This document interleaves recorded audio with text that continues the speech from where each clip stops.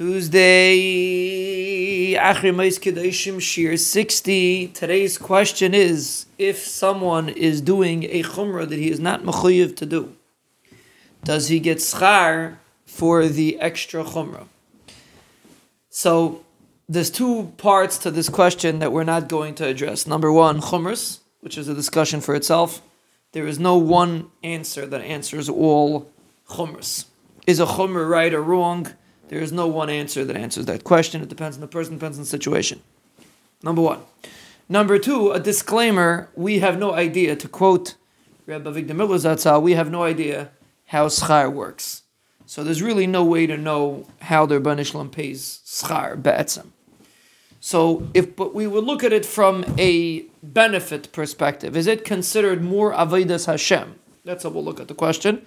And we would assume that a person gets schar based on the more avodas Hashem he does. Ultimately, we don't know how the schar works. But we would assume that a person gets schar based on the avodas Hashem that he does.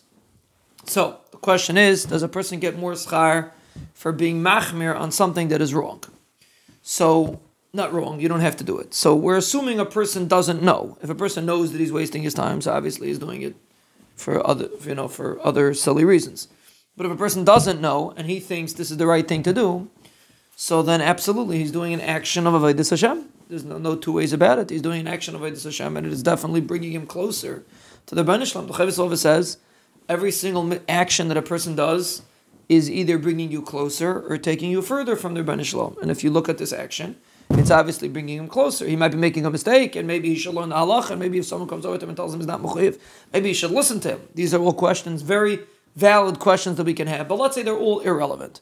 And the bottom line is, this person thinks this is correct, and there's no one that's telling him otherwise, and he's just doing this. And he's not listening to you, not because he's a bad person, just, you're not someone that you know, and he's not going to listen to you. Does he get schar? Does he get schar? So the answer is, we don't know too much about schar, but any action that a person does with the goal of doing the Ratzon Hashem is considered bringing you closer to the Rebbeinu Shalom, so definitely it would bring a person closer to the Rebbeinu Shalom. Does he get more schar? Well, I don't know about schar, but he's doing something for the Rebbeinu Shalom, so then obviously it's a better action.